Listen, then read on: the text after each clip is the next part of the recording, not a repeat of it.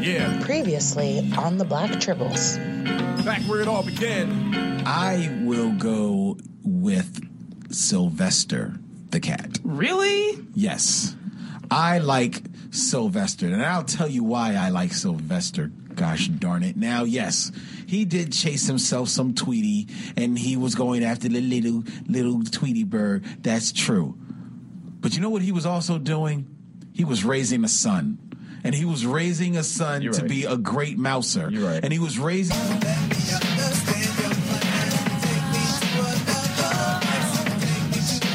in there, no matter the odds, no matter how many times he got thumped, because he was not going to let that big kanga mouse take him down. And that's why I will forever ride with Sylvester the cat. Okay. Well, it's hard to front that watch. It is your Black Tribbles. 7 is a number, both prime and divine. 7 is a number, both prime and divine. 7 is a number, both prime and divine. 7 is a number, both prime and divine. United like the Justice League, we unlimited. 5 transformed into 7, magnificent amalgamation. Super Saiyan, we ain't playing. 106.5 is the radio station. Tribble Nation is the name of the tribe. 610-267-215. All around the globe in every area code. Online, on air, whatever the mode. Days and nights, live or recorded. Listeners rewarded with the rawness. Keeping it flawless like a Batman plan. Jedi flips or a Spider-Man handstand. Peace to every geek we stand for. From Kronos to the bottle, city of Kandor. We about to catch wreck. Turn up your set, Black Tribbles on deck.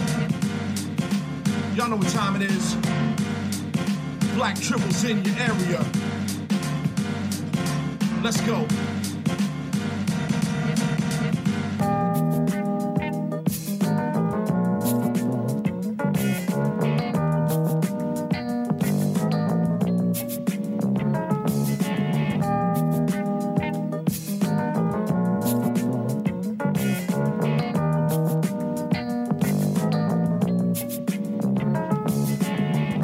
To you from the beautiful studios of WPPM LP 106.5 FM. Ladies and gentlemen, boys and girls, cats and kittens, children of all ages, welcome to another brand spanking new edition of Black Tribbles. Finally, what's good? Say it again. My name is Len, aka the Bat Tribble, and as always, I'm joined in this lovely studio by. Yo, what up, what up? It's the all day, any day, twice on Sunday, every day Phillies Day. It's a girl Kennedy, also known as that Mikey chick, better known as the Storm Tribble, holding it down live for the 215 till the day I die. What's good? Poop. Bloop. When it's warm out, my drawers I go without. It's the man, the myth, the legend, Master Triple E Mag. What's up? Free balling, commando, holla. Cause I'm free balling. And what it do, y'all? It's Cousin Muscle, that boy Broku, Swole Brother #1. Super Saiyan Tribble in the building. Much love, everyone. The uncanny Tribble, Ariel, she is making her way to the studio even as we speak, ladies and gentlemen. We have a very, very special show for you tonight because somehow in these 2 hours we're going to fit not one, but 2 shows for you tonight. Two for one? 2 for 1. As we are giving you our regular edition of Black Tribbles, and then at 10 p.m. we are going to switch over to Spoiled Tribbles. It's going to be insane, and to help us we have very special guests from the Tribble Nation in the building. Long time Tribble Nation member, first time I believe here at Philly Cam. Oh, finally got her in house. What? Finally, I've been doing the Spoiled Tribble, so it's not like I have been away. That's true. That's very true. This is my first time Philly Cam. Thank you for having me. Welcome. And I love you all 3,000. Nice. Nice. Introduce yourself to the Tribble Nation. I am Buttercake Tribble, but I am also Tinsel and Tyne, and I am also Leanne Lindsay. I run a site in Philly that's mainly movies. We do a little food stuff and a lot of what's going on in Philly, and I love geeking out. So I'm here. And Let's get it. Don't let Leanne fool you. Don't let her modesty fool you. You were just sitting up. I saw an interview that you did for the movie Long Shot. Exactly, coming out tomorrow, and I got to interview O'Shea Jackson Jr. Yes. Ice Cube's son, and he is so adorable. You just want to take him home in your pocket. I heard you did. Really sweet. Don't let that out. Don't let that out. I do get some good opportunities here and there, and I just love movies. I did a radio show for 3 years myself, and looking for my next opportunity. Well, there you go. And I'm sure it's coming your way. And thank you for coming in to join us for Spoiled Tribbles tonight, as we're going to be reviewing a spoiler review of Avengers Endgame. So we're going to go in on that. And we have another guest in the building, ladies and gentlemen. Also a person who is not new to Tribble Nation, not new to followers of the Black Tribbles Podcast Network, because he has been a longtime contributor on the Gutter Talk podcast that is done out of Manayunk. He has his own segment there where Brandon asks us. He comes in and asks me and JD all types of geek-centric questions, and we go in, we go hard. And he is here, first time in the building of Philly Cam, first time on the mothership, Black Tribbles. Give it up for Brandon Jackson Shorts. What's up, B? What's up, everybody? Hey, what's going on, man? It's Brandon. Love the cheer. That is his virtual own shout out. What's up, Brandon? How you doing, man? I'm pretty good. Len didn't think I would come, but I showed up. I wanted to talk Avengers because I love Marvel, love DC, love all comic everything. Yes, he does. You're hard into it. Now give people like the quick 30-second pitch on who Brandon is. Brandon is, I don't know, a black kid from Philly. Nerdy, I just like all nerd things. I don't really have a lot of things going on, honestly, right now. But I'm just me, just nerdy by nature. There you go. Well, that's what's up. He's adorable, isn't he, Kennedy? Precious. So I'm pure. gonna put him in my pocket. Like reading Harry Potter for the first time. Oh, don't get him started on Harry Potter. Oh, I love Harry Potter. That's another thing. So you remember how pure it was the first time you read it, right? Yeah, definitely.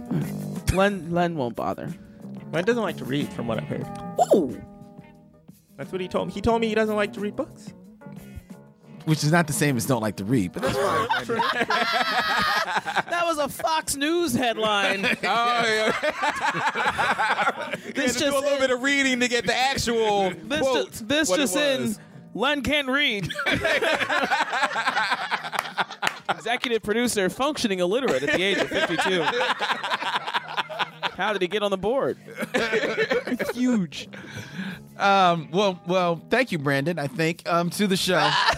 And we are going to have a lot of fun here tonight, ladies and gentlemen. For the first hour, we have a very cool guest. We're going to be speaking with Larissa and Candace of Quirktastic, which is really just like this really cool platform for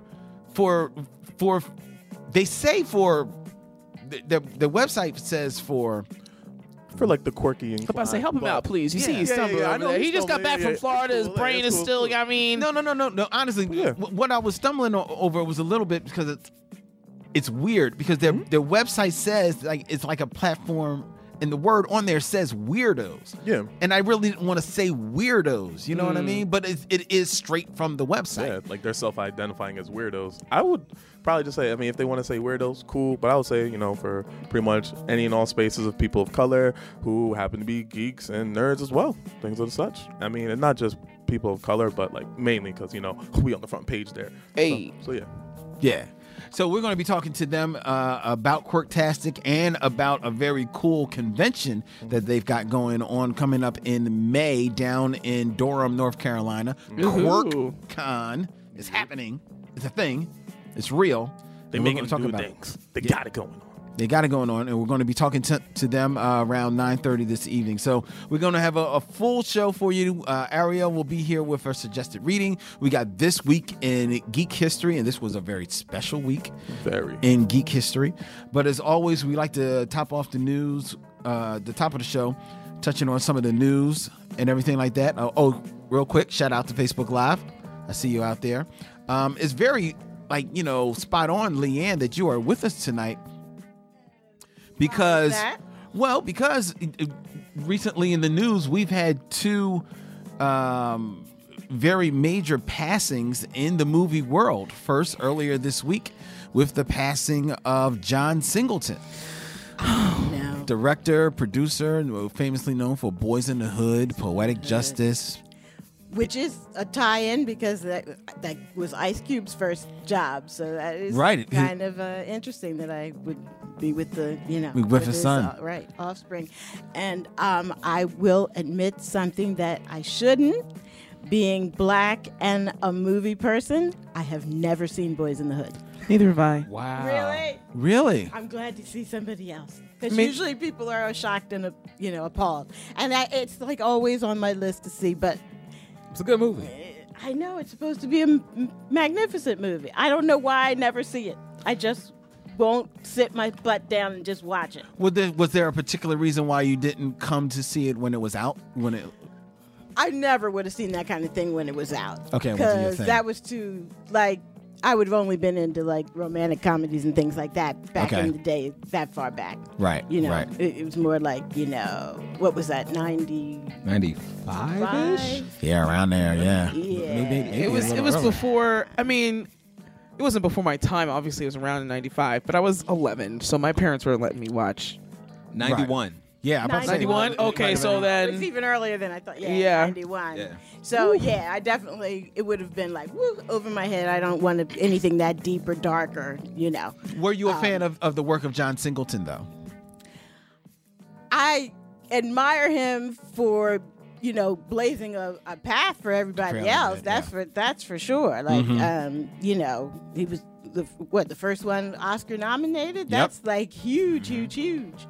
But as far as his other films, I'm trying to think. I don't think I've seen any of them. There's Four Brothers with Mark Racist Wahlberg. There's and Tyrese. And Tyrese. Well, did you see Poetic Justice with Janet Jackson and that's right, Tupac? That's right. But that was a long time ago. Okay. And then it was Baby Boy. And then Baby Boy. Right. That's right. And he did Too Fast, Too Furious. Well, he did it. Yeah. You know what I mean? He did the Remember the Time video. That's Yes. right. That's right. That's right. He did. I forgot he did direct that. But like you said, he is a man probably, especially alongside Spike Lee, who was synonymous for blazing a trail for black filmmakers. Most definitely. And he will go on to become a producer of note as well. And he also, I believe, he created the FX show Snowfall that is out there now. That is a very underrated show. And he was a bit of a humanitarian as well. So it was a great loss, John Singleton, and to be so young, 51 years old. I got questions. Because usually there's that acronym FAST so that you can identify when someone's having a stroke. It's your face, having difficulty lifting their arm, their speech is slurred, and then it's time to call an ambulance. Right. Well, he checked himself into the hospital, right? Complaining of leg pains and all types of other complications, and had the stroke while he was in his hospital bed.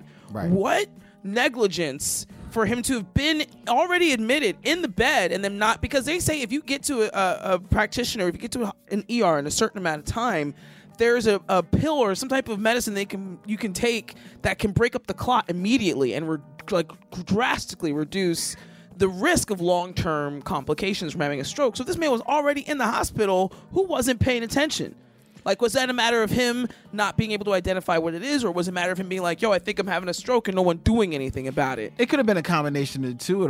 Who's also to say how I smell toast, something. You know what I mean? But who's also to say like how I was going to say like how far along the process had already been. Like the stroke may have been coming, and you give him the pill, whatever. You do whatever due diligence you can, and then you're monitoring stuff. But if it's coming, it's coming. And the thing about a stroke is that that's why it is the silent killer. It hits any time. You know what I mean? I understand that. So for him to be in the hospital when it happened, someone dropped the ball there. And I know it's sensitive for the family now because it's raw. It just happened. But I would be like, I got questions. Who was on staff? Run them pockets. Let me see the books. Right. Was he being monitored? Because if someone comes in, especially even if he wasn't, lucid enough to say, hey, I think I'm having a stroke. Like, I'm sure he was monitored or something. They had to have kept his vitals. Like, I mean, I guess it depends what kind of condition he was in. Like, if he was like fine and just on his own and just sitting in the bed, then no, he could have been there a minute before somebody came in to check on him and find out what happened. You know what I mean? That for me would be. Because he wasn't in ICU at that point, right? So I guess you're not as because it wasn't in the ER, from what I understand. I don't know. There's just so many talks about medical malpractice, specifically when it comes to black people, that I'm concerned that this might be one of those instances. You know what I mean? I'm concerned that I hear you, and I would imagine that his family is doing their due diligence as far as researching all of that thing.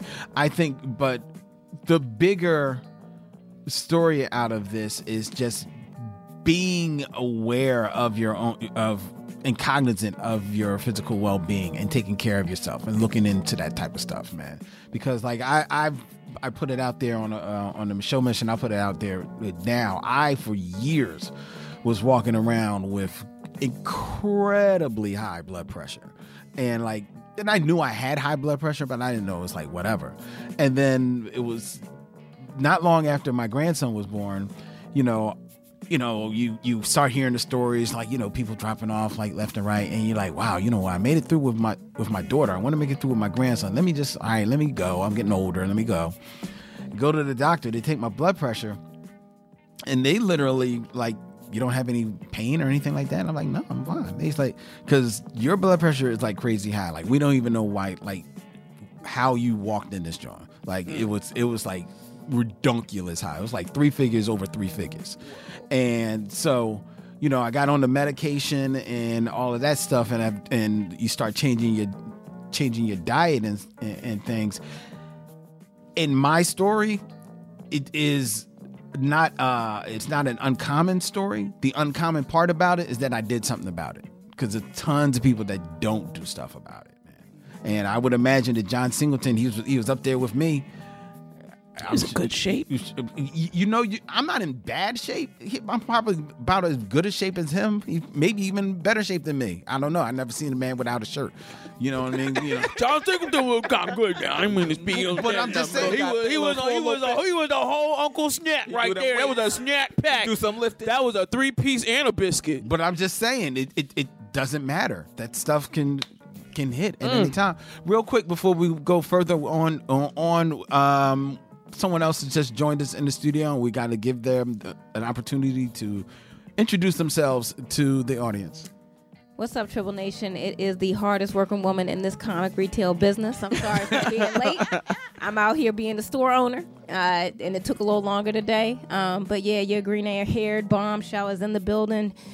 Bruce Leroy. Showed off. Tribble in the building. Were you a fan, Ariel, of John Singleton? You know what? So John Singleton is one of those names that I know, but I was younger when I feel like he was making most of his stuff. So it's not that I didn't see his movies. I didn't necessarily know that was him, because I did not know that Baby Boy was John Singleton, but I love Baby Boy. And I recognize, because I think, Len, can you make me a oh, can we get some breakfast? Yes. Whatever. You want some breakfast?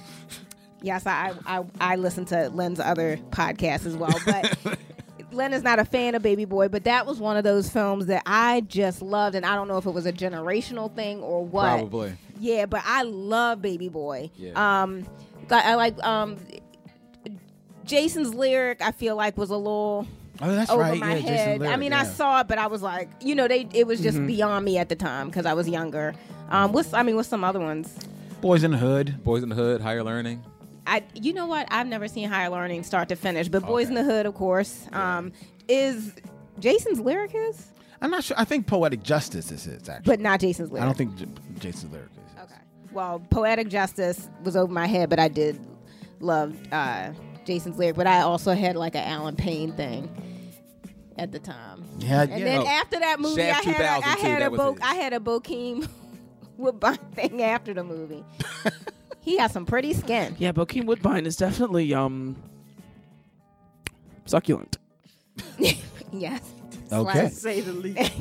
Okay. It's like, I would imagine, E, as a filmmaker yourself, did you have some thoughts on John Singleton's passing? Oh, most definitely. And even as a younger kid, first watching those movies, and before I knew like who was behind them or whatever. So Boys in the Hood came out like 91. Right. So I probably didn't see it in 91 because in 91 I was like 10. Right. But I saw it like not too long after that. So I was still, pretty young. Mm-hmm. And it was definitely one of the first examples I can remember of seeing, something that more related to my story on the screen. You know what I mean? Like young people, young black kids in the city trying to get out of their neighborhood or, trying to go to college and stuff like that. Yeah. So like it was definitely one of those, and even higher learning and, going to college and stuff like that coming up, because I think I went to college in 99. Higher Learning, so, a very underrated movie. Yeah, most definitely. So it's definitely one of those. And Michael Rappaport in that, I think one of the very few things he was like serious in. He did comedy after that. But yeah, it's like one of those films that makes you, it just opens your eyes, you know what I mean, to the world or to things you may not be as privy to as a, just a young kid from West Philly and things like that. So, just like from, I know Friday wasn't his, but like it was just more that West Coast culture is another thing I could look at that was, just not exactly my experience, but what other of my, I guess, peer group is kind of going through. Like Baby Boy was another one of those, like in college, like Baby Boy was like a regular invitation. You know what I mean? Like it was just one of those. I don't know. So yeah, he was just, just love him. And he's a frat brother, so shout out to the Noobs. KSI. Love him. We also had another passing just a couple of hours ago, from what I understand. 29th. The 29th? 30th, excuse me, 30th. Oh, was it the 30th? Yeah. Peter Mayhew. Oh. Chewbacca. Oh, too soon. I bet everybody. That's how you say goodbye. Yeah. You don't speak his shit. He passed. He was Chewbacca. Now, he was in the first trilogy. And of course, he wasn't in, the later ones. I think he wasn't in the prequels. I thought he was. The sequel trilogy, he wasn't. I think they got like a new one for like the last one. Yeah. But in the prequels, that was no, he wasn't even in the prequels. I mean, he wasn't in the prequels. Yeah, right. But he was in the originals. He was in and I think he did originals. episode 7. Right. Okay. Yeah, that's like another like loss. Staple. It's staple in that family, in the Star Wars family, so that really is a shame. And I don't know how sudden that was, because one, understand he had some failing health over the past few years. Yeah, he's been going down. Yeah, but sad to see Peter Mayhew taken out of here. Hey, it's Chewbacca, man. Well, yeah, they said cause of death was not supported, but he was 74. Yeah. And it had some mobility issues towards the end there as well. Right. Yeah. I remember he was at Wizard World a few years back, and it wasn't Gravity was not being his friend. It looked uncomfortable for him, and I felt bad. I was like, will someone let Uncle Peter sit down, please? Yeah. It's a shame, but he will be definitely remembered. He will be remembered. So Peter Mayhew, rest in peace. John Singleton, rest in peace. We've lost more than a few readers of the Daily News. Bill Fleischman, a big time sports writer, he passed this this week as well, at the age of 80. That's crazy times. Crazy times we're living in, ladies and gentlemen. Take care of yourselves. That's all I can say. Take care of yourselves. Please do it. Brandon, anything you want to say about Peter Mayhew? I believe you're a Star Wars fan. I'm a Star Wars fan. I mean, I didn't really have like any affinity for Chewbacca, but I do go on Reddit a lot, and Peter Mayhew was actually on Reddit all the time, and he would always comment. In fact, his most recent comment was only 4 days ago, and it was, "Hello, I hope you're well. Cheers, Peter Mayhew." So like that was the type of person he was. He was always on there like whenever fans had questions or anything. Mm-hmm. So that was my like main connection to him, and he seemed like a really cool dude. Yeah. So yeah, it was real sad. Yeah. It was nice to see, like, you know, especially when you hear how cantankerous, you know, Harrison Ford can be, that Peter Mayhew, who did most of his scenes with Harrison Ford in those movies, was very, like, he just accepted who he was, accepted, like, you know, that fans are going to like me for Chewbacca, and was open to it, you know, and embraced what that meant for him. So it probably gave him a great life. I mean, you know, to be that loved, and yeah, just everywhere you go, people, you know, identifying with you, whether you have the costume on or not. That's got to be a great way to. I remember that was one of the things that. And this was actually more than a few years ago, that it clicked in the head for Adam West from Batman fame, that he was like, what am I running away for? And this was probably back in like the 70s that it clicked in his head for him. Like, you know, I'm Batman. And he just ran with it. And then from there on, he was just happy with the rest of his life. You know what I mean? The same thing happened to William Shatner. Think about William Shatner. All he's done, he's had like about 9 different series since Star Trek. Mm-hmm. But he knows that for now and forevermore, he's Captain Kirk. Run with it, rock with it, and he makes the money from it. So, yeah, it's nice when people accept the fact that, you know, they did one thing that was able to span generations and not give them crap on a podcast that they were recording for. Sorry, I'm a little bitter. Okay. Don't meet your heroes.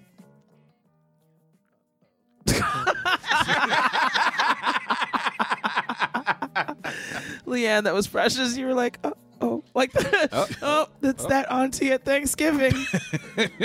Someone gave the radical auntie some wine. Mm-hmm. Who effed up? All right. All right. So I don't want to get into too many things because I know we're going to be expecting a call soon from our guests Larissa and Candace, so we can talk about quirktastic, living that quirktastic life. Quirk. Can't wait to talk about that. But one thing, while we're waiting, we can let people know, if you love comic books, then you probably are in heaven, because this weekend is Free Comic Book Day. Woohoo! And that means that you can go pretty much to any local comic book store, and they will have tons of free comic books just for your reading pleasure. You can go in and grab a handful. There'll be like select comics at different locations. It promises to be a very exciting day. Most stores have cosplayers and stuff like that come through. Amalgam Comics, I would imagine, has some plans for Free Comic Book Day. Is that correct? That is correct. Do you want to hear about those plans? Why, certainly. So, we are a coffee shop too, so our day starts bright and early. So we'll be open right at 8 a.m. And usually we have people at the door at 8 a.m. Wow. We'll also have a... Hey, it's 8:01. Yeah, no. People be like, excuse me. Are these the free comics? Is this where y'all got comics? Yeah, so bright and early, 8 a.m., we're going to have a indie vendor alley where we're featuring a lot of different makers and creators of both comic book, like physical, like books to read, and just kind of swag and paraphernalia and things like that. Mm-hmm. We're going to have some D'Amelio's Old World Treats is going to be posted up outside the building, so you can come get your water ice on. It's going to be lit. And we also are going to be running a raffle to possibly win some tickets to the Franklin Institute's Marvel exhibit. So definitely come through and put your chance to win, you would get, I believe it is 2 passes, the exhibit booklet, and also some merch from some local stores. Amalgam is going to be contributing a $25 gift card to the winner's basket, so that's one of the things you'd get. I'm sure along with some other goodies that the Franklin Institute will hook you up with. That's what's up. That sounds dope. Okay. You know how we do. Cool. Y'all gonna have to check. You don't ask me about those cookies, Lynn. Wow. He done made me mad already this week. Why? What happened? What did he do? That just made you like Because I had 3 cookies. That wasn't enough. I needed 4. Well, I can't help you. I was buying cookies I was going to a meeting and I was buying a cookie for everybody at the meeting. I don't know why you don't just order a dozen. Or let me know ahead of time. Well, I didn't. I'll just get these texts in the middle of the day. Cookies.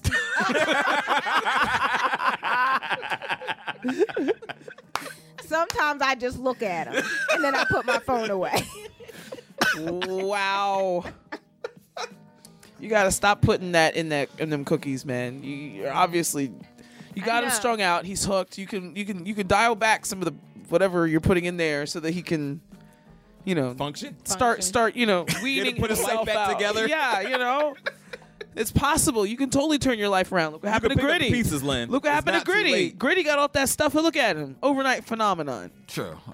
You gotta kick these cookies. Cook the cookies, Len. Kick the cookies. Let's start that hashtag. Hashtag kick the cookies. Hashtag kick the cookies. No. Hashtag cut them off. No. I love her cookies. Ooh. Oh. I love you, Tawana. You got to put down the cookies if you want to play the saxophone. There you go. Hey, quick question. The ceilings at Amalgam, like how high is that? I don't know. I think standard, they're usually like 15 feet, I think. Okay. Those are higher than 15. No, I'm saying standard. Oh. Standard is 15 feet, so yours I think so. I think about but ours 20? are probably like 20 plus. 20 feet? Yeah, they're pretty high. It's pretty high, right? Yeah. Yo, hey, what you doing on Saturday? I'm available. You think we might go down there and test fire this t-shirt gun? Oh, Lord. As long as we got a little bit of distance, we can get some distance. distance. A couple. Yeah, we Don't be tearing up my light. You about to turn up your fixtures. There go your chandeliers, hon. Hope they're insured. Take all the back issues, all the number ones off the top row They stuff there. is flying. No, y'all welcome to come and try it out. Yeah, mine was pretty good though. You can ask Isaiah. Last thing you need is one of those like pricey back issues landing in the pile for free comic. This is in the pile. It said free comic books. This Action Comics #1 was here. Therefore, it's free. We're looking for places where we can take our t-shirt gun. Then Amalgam sounds perfect. It's got high ceilings. You are welcome. definitely I do want to see the gun in action. I've heard tell of the gun. I've not seen the gun. The gun is it's epic. Yes. It's gold. Quite dope. It is actually gold. It's Yes. gold. Who is the keeper of the gun? Eric has the artifact. Of course. Hey, we're still playing. We should I know, still I play. wanna I was finish. thinking about that for a couple days. Len, you missed it. We went on a campaign. was- I heard it was fun. dope. Yeah, It was fun. I've been ordered that we have to schedule time this summer so we can Yes, continue yes, the we do. campaign. Yes, and I've already heard from Graylin and Vince. They both said so when's the next one? So yes, y'all will get it in. Yeah, I'm really excited. I want to really delve into my character. We didn't have enough time. We didn't. Yeah, we didn't. Can we get like a 4-hour show? A 4-hour show. Yeah, then just bang it out real quick.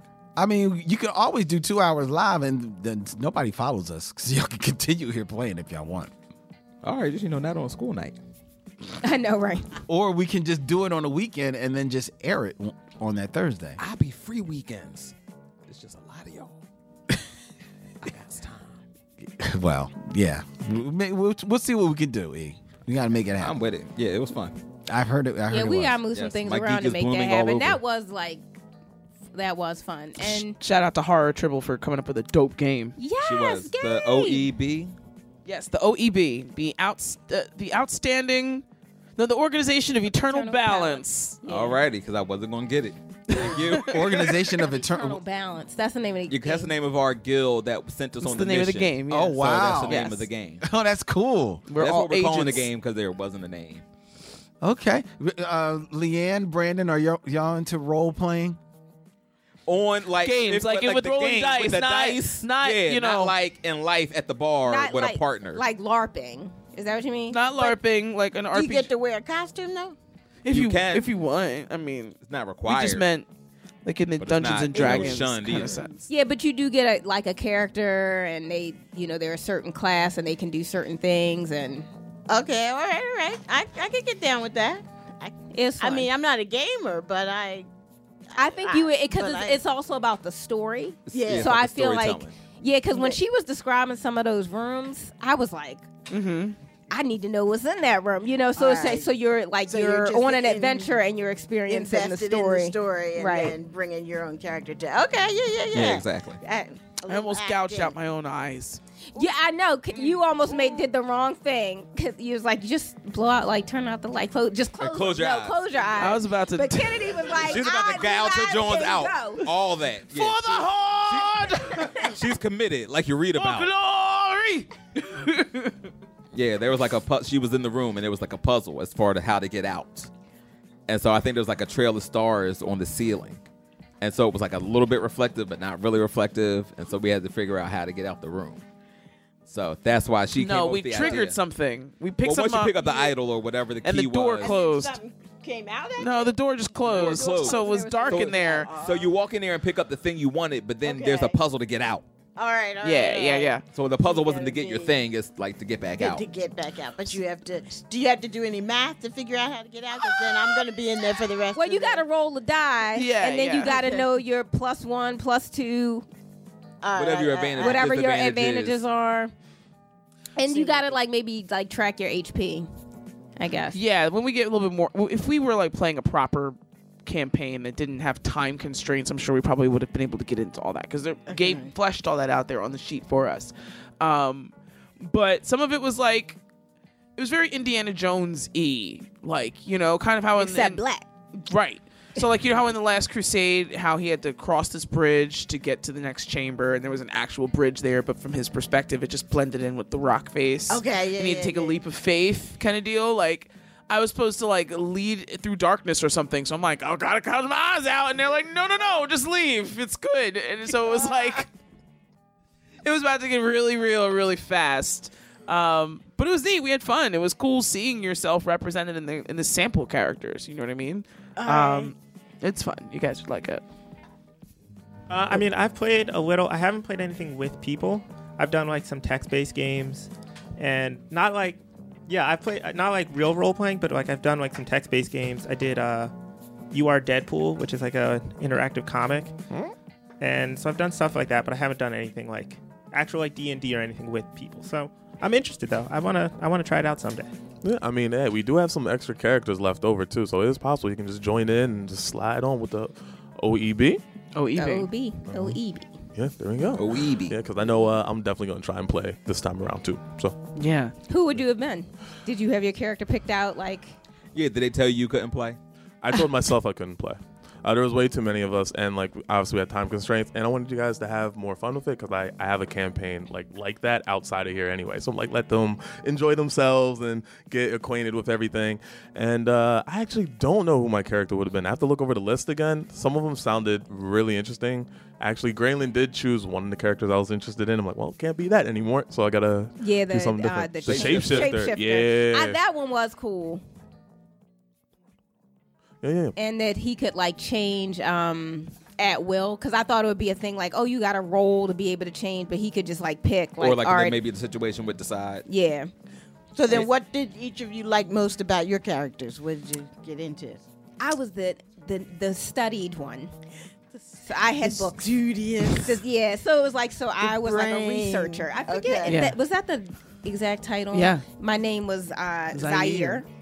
And yeah, so I had done like all this research and study of the object and of different situations. So I was almost like the scholar of the group. So anytime it would, like because you're playing as a team, so you're strategizing, and because I'm smart, and so what was that? Whatever the category is for your intelligence. Okay. Meaning, so if I investigated a situation or I asked a question, I had a higher advantage. So whatever I rolled plus what my advantage was. Oh, it would add up a little more. Because I should like be able to infer things that maybe other people miss just because of my knowledge. So, that I like to be like, oh, I can get more information. Yeah, and it was fun. And I mean, it really does matter because if you have a character that doesn't have okay, so say you need to kind of charm somebody to like, hey, can you tell me about this thing? But if you don't have cool, I think it is, which is like how you relate to other people. Charisma points. Like charisma points. If you don't have any. If you don't have that, and so say you roll a 4 and then your charisma or cool is -2, now you're 2 and the person will be like, get out of my face. Like, so it really does matter like how your character is built and kind of playing cohesively to decide who does what based on those that baseline. So it's like the Jumanji movie. It's like Jumanji meets Indiana Jones, but going backwards. Wait, are you talking about the new Jumanji? I never actually. Oh, I haven't seen it either. Was it good? It was I've good. seen it like 3 times. I did like it. I was surprised. It was one of those things. I kept going to the movie theaters, but always seeing something other than that, and then it wasn't in the theaters anymore. But all right, when I get internet on Tuesday, I'm gonna rent it. See it. Yeah, it reminds me a lot of that. What you're saying, and then what was the favorite part of your character? I just really like how Gabe set up the character options. You know what I mean? Like, oftentimes when you're looking for characters in games, be it video games, RPG games, board games, whatever, if there's a woman character, she's usually all pink and lace and dancer fairy type, and that's cute and all, but some of us are in here who like dancing and fairies. And pink. They might own a tutu and a set of wings. I'm just saying. And there's nothing wrong with that, but there are some of us who don't rock with that and have never rocked with that and don't feel seen in those scenes. So it's like, it was cool that every character that you had an option to choose had a female and male counterpart. Even down to the names. So there was a character that did, I forget what Imani did, but the female version was Imani and the male version of the name was Imari. So you didn't have to worry about like wanting to be a male presenting character and just kind of like trying to shoehorn your gender identity into it. You know what I mean? Like, I really just that. And I know that seems little, right? But that influences how the player plays the game. It also influences how, the character can be flexible in all the many different ways. That shows the longevity of the game. You know what I mean? In games like Dungeons and Dragons, you have all these races and types and subspecies and stuff that you can kind of customize and make your own thing. But in this one, it narrows that down directly, right? But also doesn't narrow the potential of the character too. So I just thought that was really cool that I could be a warrior and see my character's picture there that, wasn't some dude that I have to imagine myself for. You know what I mean? Like, very minor, but representation matters, Big time. All right, ladies and gentlemen, we unfortunately seem to be having some phone issues here in the studios of WPPM. I am very sorry about that. So we will be unable to bring you Larissa and Candace of Quirktastic tonight on the show. However, we are getting in contact with them, and we're going to set up a very special interview time with the two of them so that we can get their story and bring it out to you on a special edition of Black Tribbles. Look for that sometime in the next couple coming days. But I do want to let you know, ladies and gentlemen, about the first conference for quirky people like you. It's finally here. Like me? Like you, Kennedy. What? Yes. You've been waiting for so long. I'm a weirdo. May 31st to June 2nd. Hey, it's my birthday. Pew, pew, pew. Woohoo. Blessed weekend. There you go. Then you need to find your way to Durham, North Carolina for Quirk Con, the conference in celebration of the weirdo of all ages. Join them for a weekend of fandom and make lifelong friends with other geeks, gamers, and nerds. There's going to be anime plus cosplay, gaming plus esports, comics plus fandom, K-pop plus culture. It's going to be going down for 3 days in Durham, North Carolina. The guest list is thick with Miles J, Momo Pixel, Alley Cat, famous cosplayer Kira Please is going to be there. Craig of the Creek, Land Party, Team Red, Black Girls Anime. It's going to be going down. Quirk Con, brought to you by Quirktastic. Making friends as an adult nerd is hard. Let's fix that.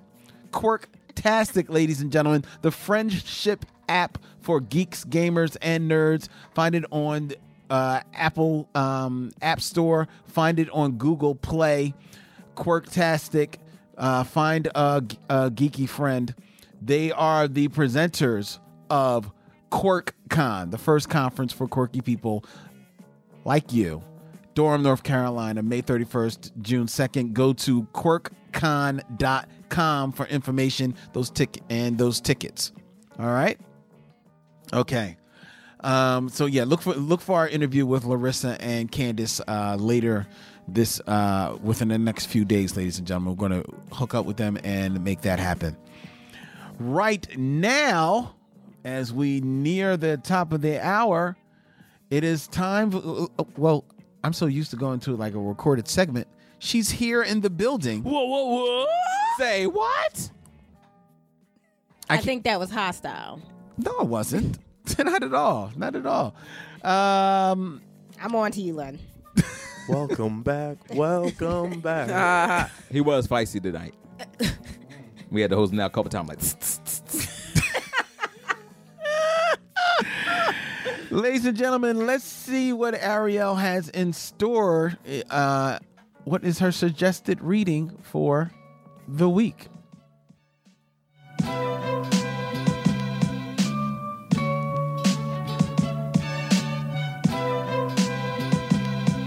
Wait, did I miss a little intro already?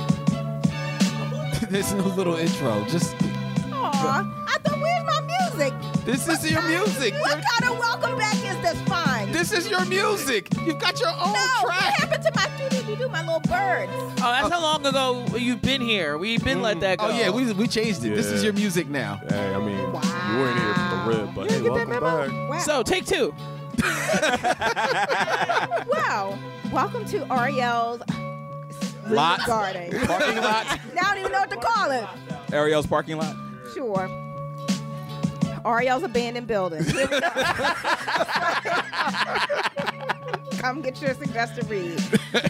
All right, so this week, this is actually an all ages title that I am actually really, really excited about. It's been published by Action Lab, though originally it was an independently published comic. The creator, Sean Dillon, actually stopped into Amalgam before it even came out through Action Lab to just share a couple copies with me, and we ultimately worked out for him to come out to the shop for a signing. So the book that you can get this week is actually signed by the creator, which I think is cool. But as I said, so you can check out Sean Dillon on Instagram at Grandpa Bats if you want to just kind of get some visuals of Sweetie and what he's trying to do with this book. But basically, it's like a superhero book or a hero book, but she's not a superhero. She doesn't have superpowers. She's not rich. She just really wants to be good at this thing, and she practices. And so this first issue bounces back and forth to when she was a little younger, because she is a little girl. So I would guess her age to be about maybe 10 to 12 in this book. But it bounces back to when she's a little younger and she's practicing her tumbling, and her dad brings home an old mattress for her to practice on, and we see her get beat up and bumped up but not giving up. Which I think is just really, really cool, because, we live in this instant gratification society now. Everybody wants to be good at everything, but nobody wants to do the work. So I think this is a really important books for, just younger readers to know that you can do anything you want, but you're going to have to work at it. And I think that's just a really dope message. Not to mention it's a little brown girl. They haven't, there's nothing specifically identifying her as, this, that, or the third, but she's definitely brown and has some textured hair, which is fun. The color palette is really pretty. It always has these pink and purple tones, but it still doesn't feel overly, quote unquote girly. There's like a almost graffiti / anime vibe with it, so the art is dope, and yeah, I just love it. I love everything about this. I'm really excited to keep up with this one. So this can be yours, good people. Sweetie number 1 by Sean Dillon, also Stephen Pietravelli co-contributed to the book. If you email us at blacktribbles@gmail.com, this copy of Sweetie number 1 can be yours. Again, that is blacktribbles@gmail.com, and have the title Sweetie, SWEETIE, in the subject line, and this can be yours. Cool. Thank you so much. Thank you. Cool. Be safe leaving the warehouse. It's smokers out there at night. Speaking of suggested reading, on our last day of in Octavia City, we spotlighted Kennedy's book, Speculative Philadelphia. Yes. And we put it out there for people. The first person to email us that they would get a copy of the book, mail it out to them. And Kennedy, I want to give you some props. Ariel's suggested reading is many people have told me is one of their favorite segments of the show. Yay! But I be reading. I can read. I be reading. I be reading. I tell you what to read too. But Kay, I want to give you some props. We got a ton of emails for people looking for free copies of Speculative Philadelphia. Oh, yay! So many requests that I actually didn't send out the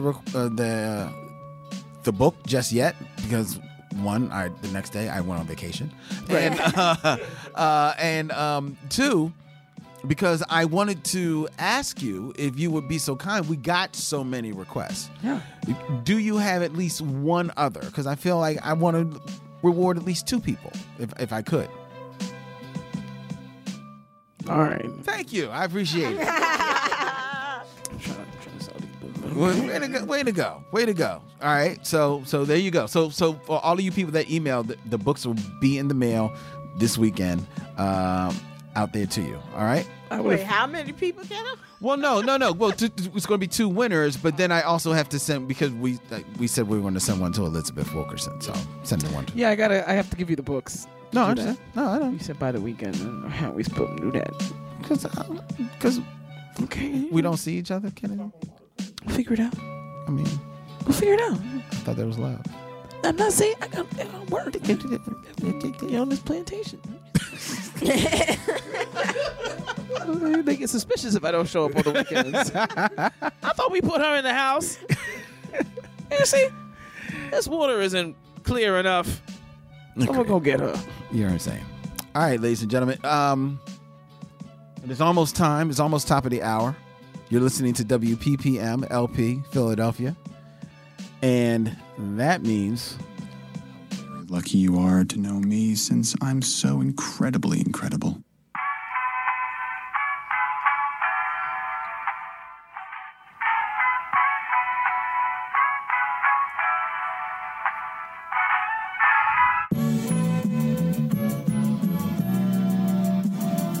Ladies and gentlemen, boys and girls, welcome back to This Week in Geek History! Pew, pew, pew, pew, pew, pew, pew, pew!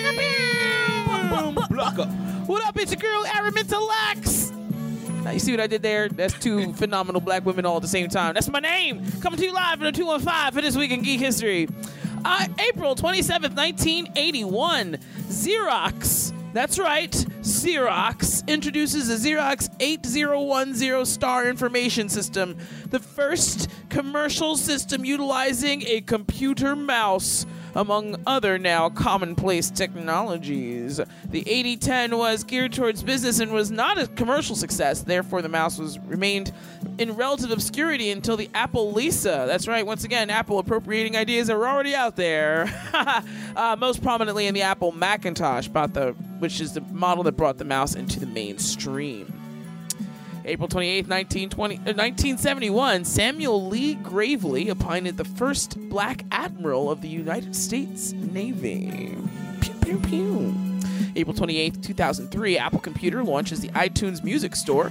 The store sells music for 99 cents a song for use with the Apple iPod and iTunes software, therefore crumbling the music industry as we knew it. April 30th, 1993, at the urging of Tim Berners-Lee, the creator of the World Wide Web Protocol, the directors of CERN, which is a European technological organization. Yeah, it's the European Union of Technology. It's just CERN because of the French acronym. Anyway, released the source code of the World Wide Web into the public domain, making it freely available to anyone without licensing fees, changing the rate of information exchange as we know it. May 1st, 1867, the historically black college Howard University was chartered. Also, May 1st, 1950, Gwendolyn Brooks was the first black person awarded a Pulitzer Prize in poetry. Try saying that 3 times fast. May 2nd, 1920, the first game of the National Negro Baseball League was played in Indianapolis. Some referring to it, this myself included, referring to it as the first civil rights movement in this country. It's my Jeff Goldblum impersonation. 1929 on May 2nd, Elijah McCoy, the inventor, who was born in 1844 and held over 50 patents over the course of his life, passes away. Elijah McCoy being the namesake of the phrase, the real McCoy.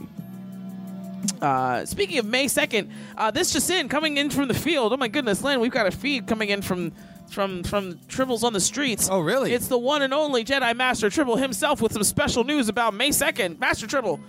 Hey, how you doing? Live from the streets. It's the man, the myth, the legend.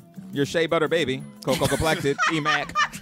Now, I just want to let you know, in 2012, May 2nd, your Black Tribbles graced for the first time the cover of the Philadelphia Weekly. Yes, we were titled Super Crew, and they had us up there with our in-depth interview by one. Did Steven interview us? Steven Seagal. Yes. The Time Trouble. Yes, Time Trouble. One point in time interviewed us for the Philadelphia Weekly. May 2nd, 2012. And that is also happening this week. That's right. Beep, beep, beep, beep. Thank you, Master Tribble. Back to you, the bat. Why, thank you.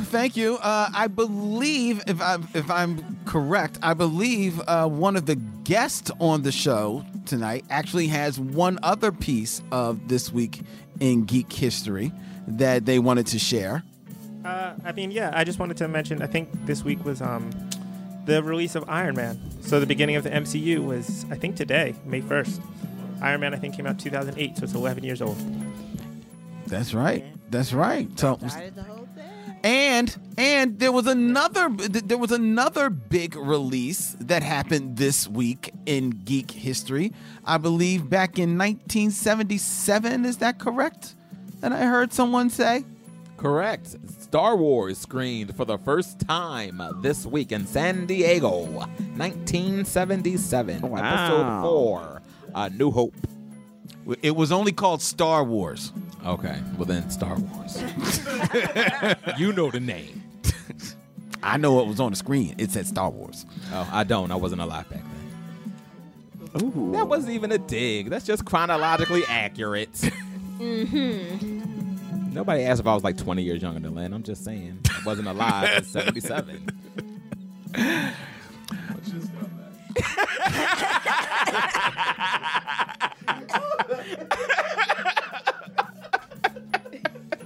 So he's old and illiterate. That's so wrong. Guess who's back? Fox News, huh? Back. Who's again? Bad is back. Hey, Love it's Len. Guess who's back? Guess who's back? Guess who's back? Guess who's back? Guess who's back? Guess who's back?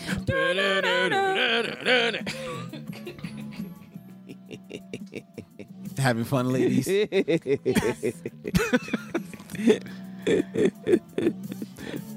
Speaking of ladies, April 30th was the cutoff for the submissions for Respect the Women's Podcast Festival, and let me tell you, we have a ton of podcasts that we have to sift through to see who is going to make the lineup of this great event coming up in August at Amalgam Comics and Coffee House. I think over the last 3 days of submissions, we received something like about I think about 30 submissions. Wow. Came in just over the last 3 days. I was like, yo, that is insane. I'm like, okay, all right, that's what's up. Respect the Women's Podcast Festival coming your way August 24th and 25th, presented by the Black Tribbles at Amalgam Comics and Coffee House. 2 full days, ladies and gentlemen, of live podcast led by women, featuring women. Ariel and Kennedy are going to be putting on the Girl Show. It's going to be insane. Sex with Tim Marie is going to be there. The Blurred Girl is going to be there with the Radical Geeks in tow. The Ghouls Next Door will be in the building. Ladies Love Hip Hop will be in the building, and there's so much more. We have podcasts coming from all across the country to be part of this festival. It's going to be insane. More information is going to be coming your way. We're going to be releasing the lineup probably within the next couple of weeks. Stay tuned for that. Right now, it is top of the hour, and it's time for us to sift into... Spoil your appetite, Dean. We're about to have some lobster bisque and Indian pudding that doesn't stop. Why do you always have to spoil everything?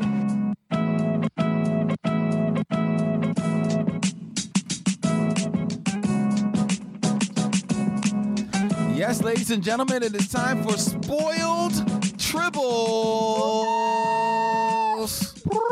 Yes. The Black Tribbles movie review show where we go in and we spoil the heck out of movies. Now, it's been a week, so... You should have seen this already. Yeah. At least twice. Yes. I mean, the movie has made... Look, we're reviewing Avengers Endgame, ladies and gentlemen, tonight.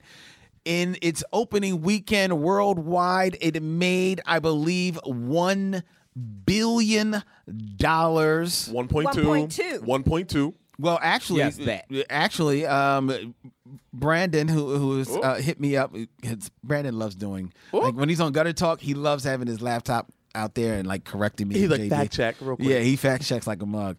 Avengers Endgame crossed $1.2 billion overseas, and it has now grossed $1.6 billion worldwide. It's set to cross $2 billion worldwide this weekend. And is poised to pass the highest grossing movie of all time in the next couple of weeks. Leanne, do you know what is the highest grossing movie of all time? It is I did know. James Cameron's. Yeah, Avatar. Yep. Yeah, Avatar. Avatar, which stands at $2.78 billion. Woo. Wow. They can do it though. I think Avengers could do it. We're going to, apparently. Duh. Yeah. Yes, they will. They are making all of the dough. If you haven't seen it, then obviously you're in a hospital bed. So that's the only reason why anybody else hasn't seen it. When I was in Florida, when I was at Disney World, as we were passing the leaving because it was the Magic Kingdom. We were in the Magic Kingdom on that Thursday. As we were leaving the Magic Kingdom, going through the security checkout, dutifully they all said, have a good day, have a fantastic day, waving us on. And then I heard 3 of them yo, you going to the Loop? That's the movie theater down in Kissimmee, Florida. You going to the Loop? 8 o'clock. Yeah, I got 10 o'clock. She's like, I got 11:30. They were all just checking on their times. Everybody, and this was all of security, all ages. Everybody was going to see at the Loop Theater, because that's where we went. It's in this mall, right? It's right at the end of the mall. We had the 8 o'clock theater tickets. We pulled up there at 7 o'clock because we know we're going to, got to get settled in, right? We pulled up there at 7 o'clock. We got into the movie theater at 7:33. Why? Because in this mall, there was no parking.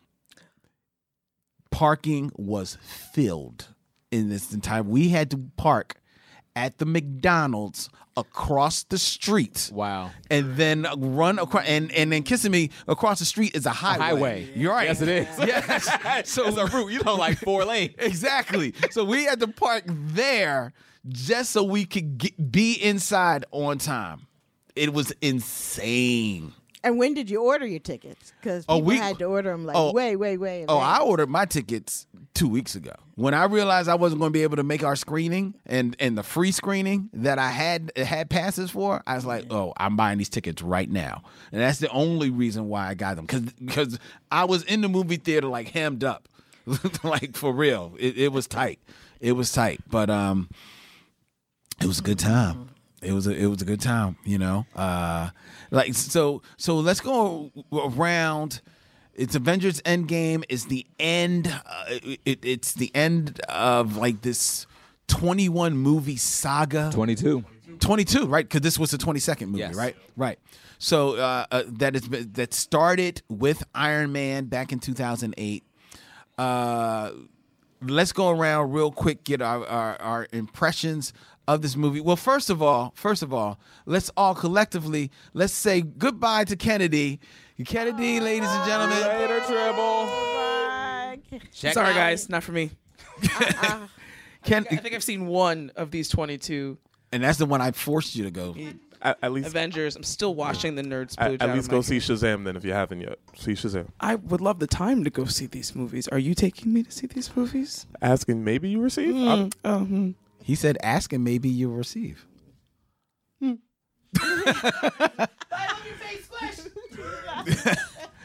All right, so let's go around. Let's go around the room. Let's start with Leanne Lindsay. Okay. Over there FaceTiming. Yes, I am. I can't wait to see it again, really, because the first time you just want to see what happens, and then now I need to go back in, look at the colors, see what actually happened in each battle scene, and really take it in. So I'm hoping to do that this weekend. But I was extremely happy with this movie. I just think that both Infinity Wars and this just so clever the way they're able to bring so many characters together, and you never feel like anybody's cheated, and you never feel like it's messy or sloppy or not. Like the thinking involved is fantastic, and the time travel stuff was hilarious when they would talk about the other movies that we all know about time travel and what happens, and then it's like, well, what? That should happen. That's how it goes. But I like that they went in the direction of the different timelines, because that's kind of big now. If you watch like the AO or Travelers on Netflix, like that, everybody's talking about the timelines, getting more into that than just going back in time. Right. And Thor is really my best friend. Yeah. He is everything. Him as the Big Lebowski was the funniest thing in the world, with his hair all knotted and nasty. Yeah, almost looked like dreads. Yeah. And when he said to his mother, "I'm totally from the future," he just gave it up totally. He is just so great. And then Don Cheadle's character. War Machine. When when Thor's up there trying to explain what happened. And how they get that stone, we had to get it out of, Natalie Portman, and then he just looks like this brother's lost his mind. What are we gonna do with him? Oh my God, he was so good. But everything. I mean, there's just so much. I mean, we could go around, but there was just like every scene. And then, of course, I did have to go to the bathroom.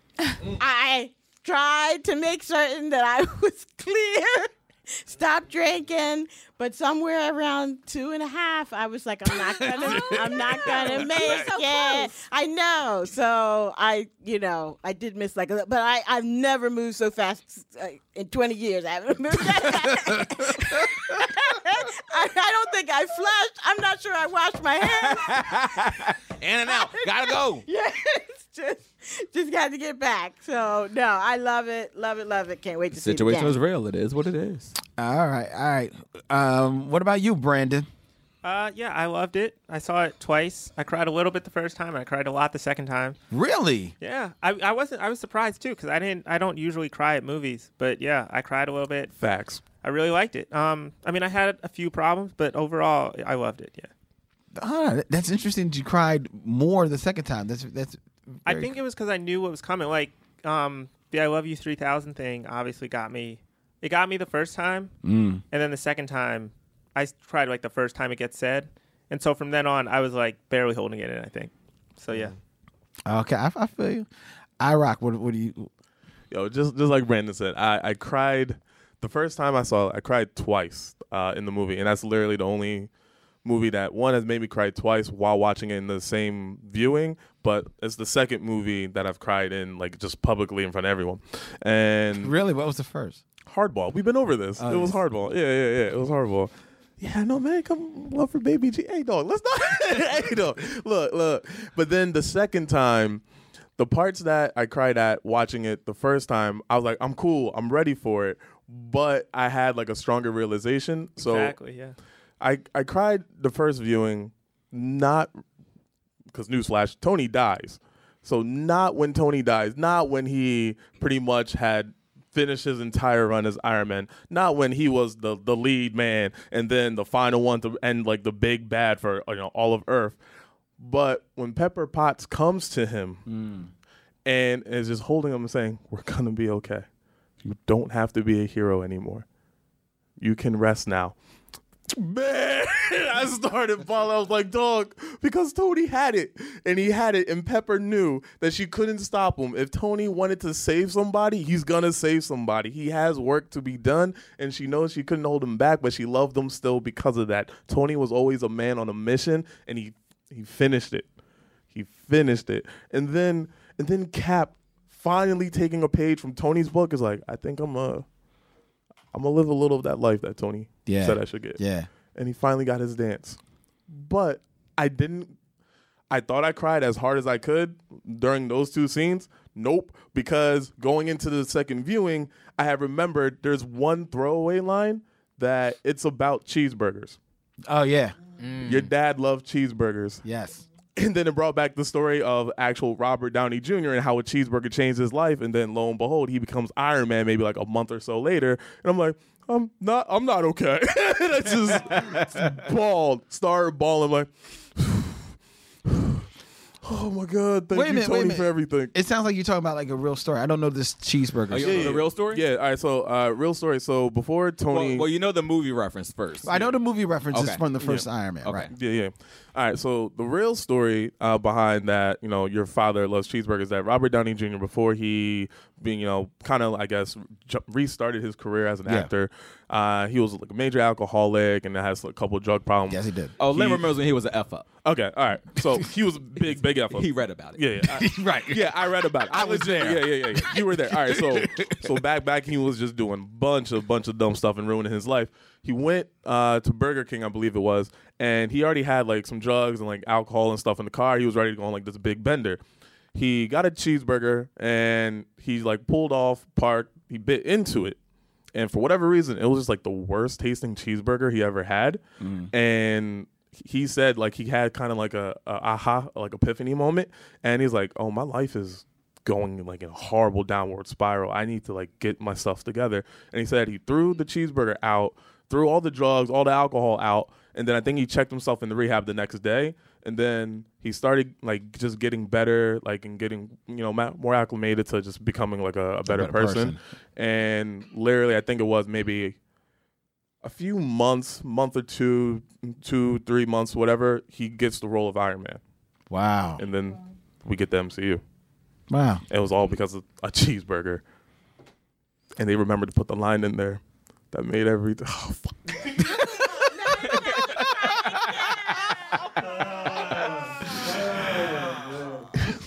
Ariel. But yeah, like I definitely remember that because I remember like Robert Downey Jr. is going to be Iron Man. Like, how is he going to carry a franchise? Like, because I was still thinking about him as like the Wreck. You know what I mean? So I didn't know that he had like just made that change and stuff like that. So it makes sense that the universe can take off now. But well, he had been on Ally McBeal, but then he went back again. Like he had a second chance and then lost. Because everybody again. thought because on Ally McBeal he was kind of like building himself up, and then all of a sudden, like famously, like one episode. He like went out, you know, and it's even more crazy because at the time that he was cast, before that, when they was first talking about Iron Man and everything like that, the person that was actually talked about possibly being Iron Man was Tom Cruise. He was interested in doing it, but they can they can afford that quote, right? Exactly. Dog, can you imagine what he's getting now for the movie 22? Exactly. Like Disney would have been like, "Yo, we need a lean." That's why they. we need a lean. That's why they killed the ball. We gotta put a lean on Pixar because time is time. Right. And then when they cast Robert Downey Jr., that was the news. Like really? That's how I took it. I was like, what? But at that time, Marvel, while they were Marvel, they weren't Marvel. You know what I mean? So they went with what they could get, and it's not like he wasn't a good actor. So they took a chance on him, and they rolled, and boom, there you go. And it was a good chance. Amen. Perfect fit. Ariel? Yeah, I liked it. It's weird. I do have like a weird relationship with the movies as a comic book reader. So I always like am excited to see the movies and enjoy most of them. Like I do have, movies. It's like I didn't really care for that one. But then I always walk away like feeling a little bit frustrated. And I can't really put my hand on what it is because it's like cinematically, good, good screenplay, well written, well directed. The effects are wonderful. So it is like objectively a good movie, but there's still something that just like, it makes me want to huff and puff a little bit. Right. But I think like it hit all the major points. Again, this franchise started with Tony, so kind of the end of Tony being a bookend, I think makes sense. Cap getting his ending. I do think that like Cap passing the shield to Sam didn't get as much love as it should have. And Sam has been Captain America in the books. I mean, I think a lot of people wanted it to be Bucky, but it just, especially in the climate that we are now politically, really anytime really, but especially now because of who's in the White House, the idea of a black man being Captain America is like revolutionary. You're right. And I feel like there was no excitement around that in the theaters because everybody was like, it should have gone to Bucky. It's like Bucky in rehab. Which theater did you go to? You were excited. Huh? Which theater did you go to? Oh, yeah, we went to the same No, joint. nobody was really making noise over that. Dang. I'm not saying nobody was like, ooh, but it wasn't like a huge moment. Like it didn't erupt. It wasn't like when Cap picked up the hammer. You know what I mean? Like true. But I think that's significant. The idea that in these franchises as they carry on. Again, the idea of this black man carrying the shield and being Captain America in a country that still don't really love you. I think I think is interesting. For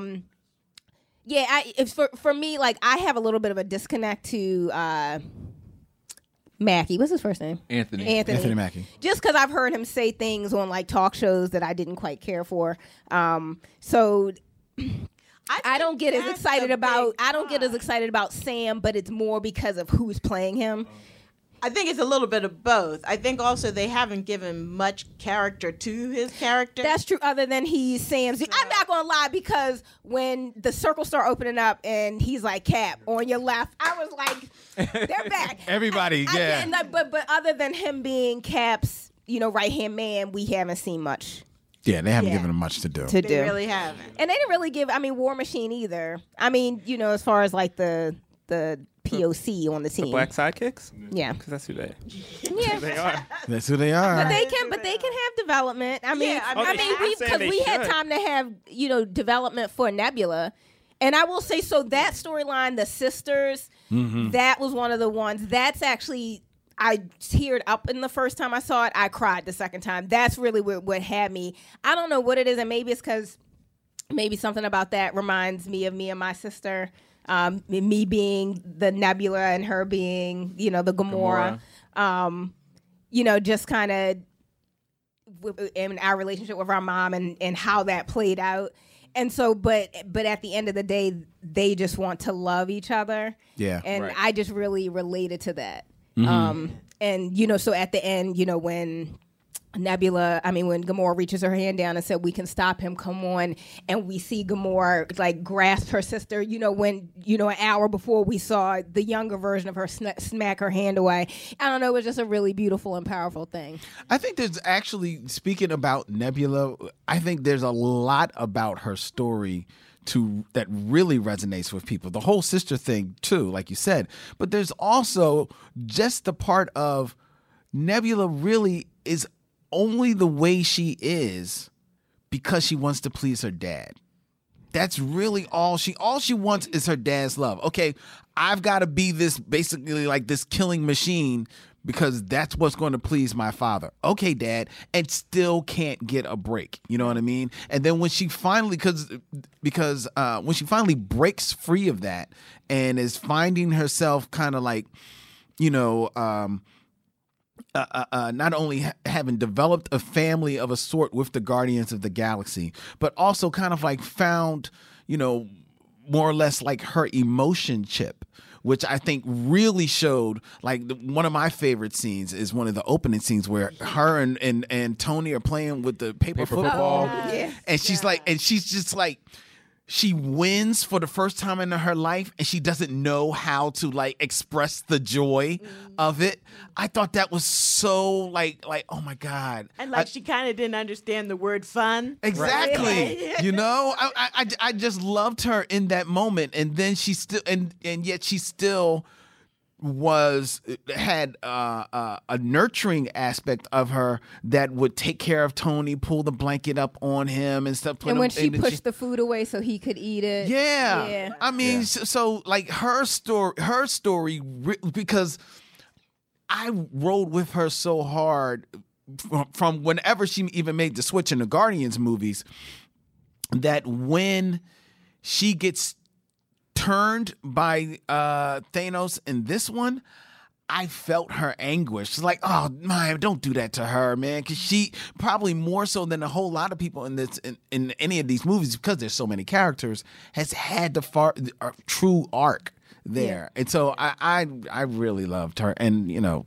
loved her character in this movie. And the movie was just great. I will, talking about tears, when the movie comes on and you see Hawkeye with his family.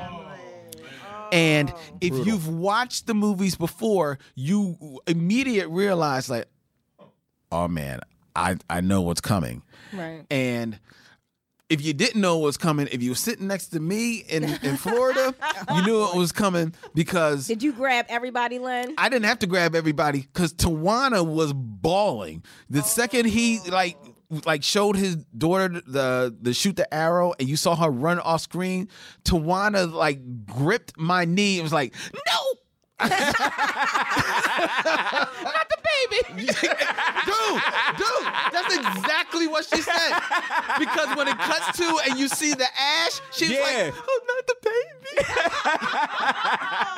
That's exactly what she said, man. I was like, and it was best because Hawkeye didn't even know, and we saw it like going up in the air, and he was just like still looking around, like, "Hey, where you go?" Yeah, and by you then you can't even see the ash float away. And by then, his everybody else is gone totally already. dispersed. So he's like, "Yo, what?"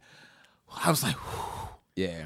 Imagine having to make that phone call and be like, "Yo, what's going on? Like, my whole family is going. Like, what's up? What did I miss? Exactly. What did I miss while I was here? Yeah. On house arrest." There was so much to love about this movie. The first thing is that it's a 3-hour movie. I didn't feel the 3 hours. Not at all. Nobody did. Not at all. Doesn't feel like Except it. for their bladder. Except for your blood. I didn't ask you. I'm sorry, we didn't, because you kind of chimed in before. Your impressions of the film.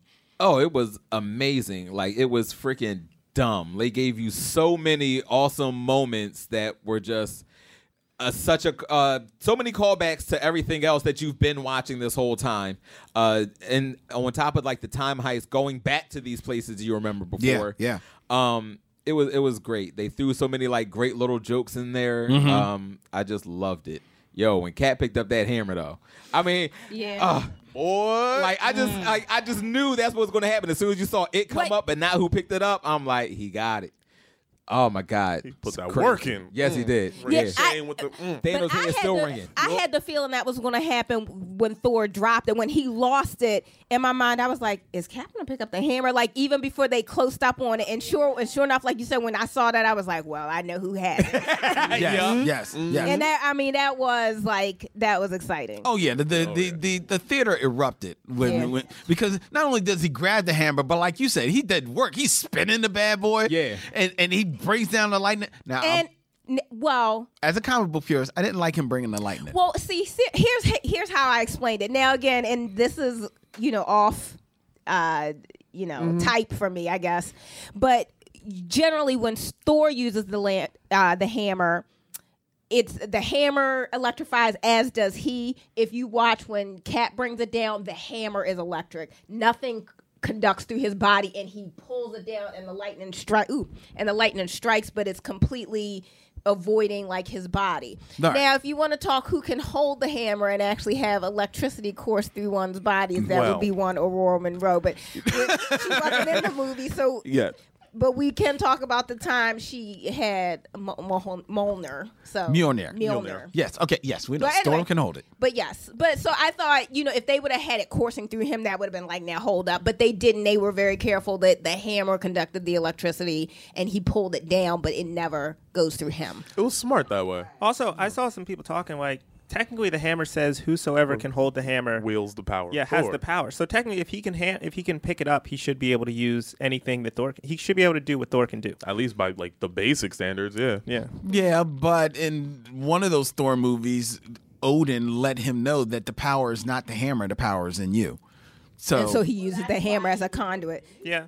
True. Right. So, but mind you, right. Very small issue. Very small issue. Yeah. And I wasn't even thinking about it at the time, because at the time I was like, go ahead. Oh my God. Put the work in. Yes. So I wasn't even thinking about it at the time. So it was fine. It was fine. Especially because it goes back to the Age of Ultron where they're all trying to Yes. figure it out. Yes. And that was such It a wiggles. good scene in that movie. And there's something Yeah. I heard apparently Joss Whedon said, because someone asked him why couldn't Cap pick it up in that scene, and he said maybe he could. Maybe he just chose not to pick it up because he just didn't want to show off. But like when that wiggle happened, that might have been him picking it up, and then he just chose not to like fully lift it. So he might have always been worthy, and this was just him showing off kind of thing. It ain't time to show off. We got to pull all the guns out. Right, it's like, I can't worry about my ego here. I can pick it up and hit you upside the head with it. Let's stay on Cap, because I think it might be easier to kind of like touch on characters as far as like. But wait, can we just also say I did love that Thor wasn't jealous that he could pick it up. He was like, right, he was excited. Yeah, he was. Oh yeah, that was really cute. I really like that. happy. Yeah, he's like, I knew he was worthy. right. But that also changed too because that wasn't his face in Ultron. That smile left his face when he saw it wiggle. That's true. So he's had a journey since then as well. Well, Thor has had Thor has had quite the transformation. Yes, he has. He's a joy now. He's melted ice cream. Yo, he is the Lebowski. That joint was so hilarious. It was. And you know why I thought it worked? Because as opposed to Ragnarok, which I did not like, because Ragnarok to me was just comedy for comedy's sake, and to me, Thor and even the Hulk in Ragnarok weren't true to the characters that they've been in all of these movies. They were just over the top. Right. This Thor definitely played for comedy because, you know, he deals with some very severe PTSD. And rightfully so, because like he said, first of all, who knew that within 15 minutes Thanos was going to be dead? Yeah, that was crazy. True. I was surprised. I was like, because I was like, did he knock his head clean off? Clean. Not even a drop. Yes, and to see how that then affects him, because then another one of the unexpected moments of the movie, when the screen says 5 years later, you're like, what? Whoa.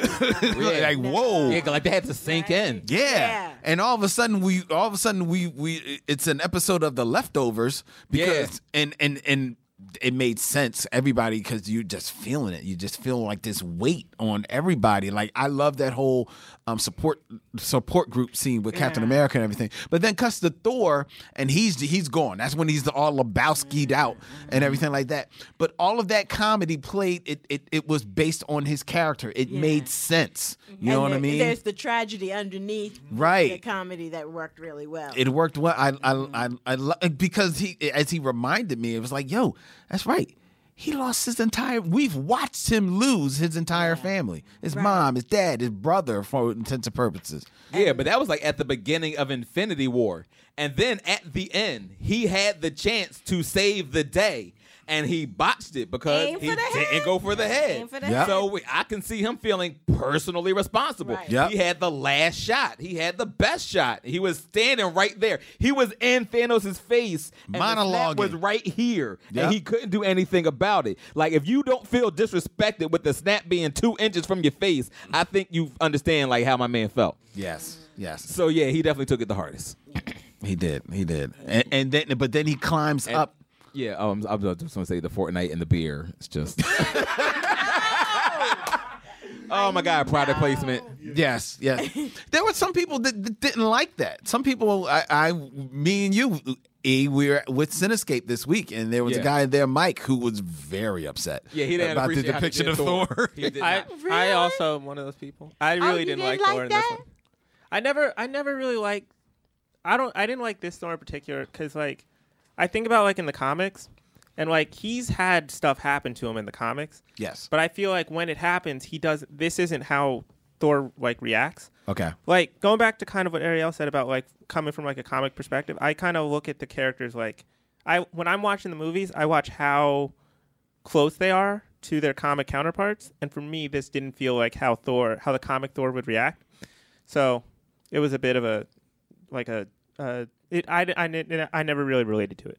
Do you feel like it was a stretch for him, or or it was just like wrong for the character? It's more like I haven't really liked Thor since Ragnarok. I feel like this works for Thor from Ragnarok forward, but just for me, that's not the Thor character. But at the same time, I get that like he's cool and a lot of people like it. So I'm not like against it, but it's never like been for me. Did you like his first two movies better then? Because I don't think anyone liked Thor: The Dark World. Right. I liked him in Thor 1, and I liked him in Avengers. I feel like there was a bit of like the comedy there, along with the like godliness, and I felt like in Ragnarok there was a little too much of the like of the human. Yeah, and like the like dumb jock type. I felt like. Yeah. He was definitely a big dirt in Ragnarok. So yeah. I think they played it better, and then. Man, I don't know about y'all. I didn't cry in this movie, but I probably came closest. Yes, he did. We have to ask Tuana. I came closest when he sees his mom, when he goes back and he sees his mom. Because, you know, as someone who has lost their parents, and one very recently, my mother, you know, to have the opportunity to see them again, you know, like just walking there, it's you do not know. And I felt everything that he said. You just want to open up the floodgates just opened up for him. I really felt for that in that moment.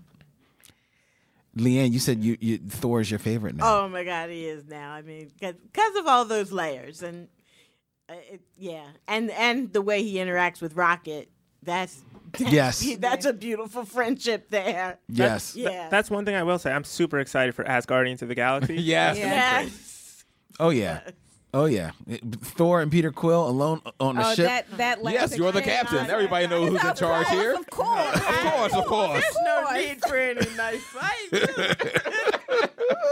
Everyone knows who's in charge. Yes. All right, so we've gone through Thor. Back to Cap real quick. Yeah. Now wait, when Cap was fighting Cap, what?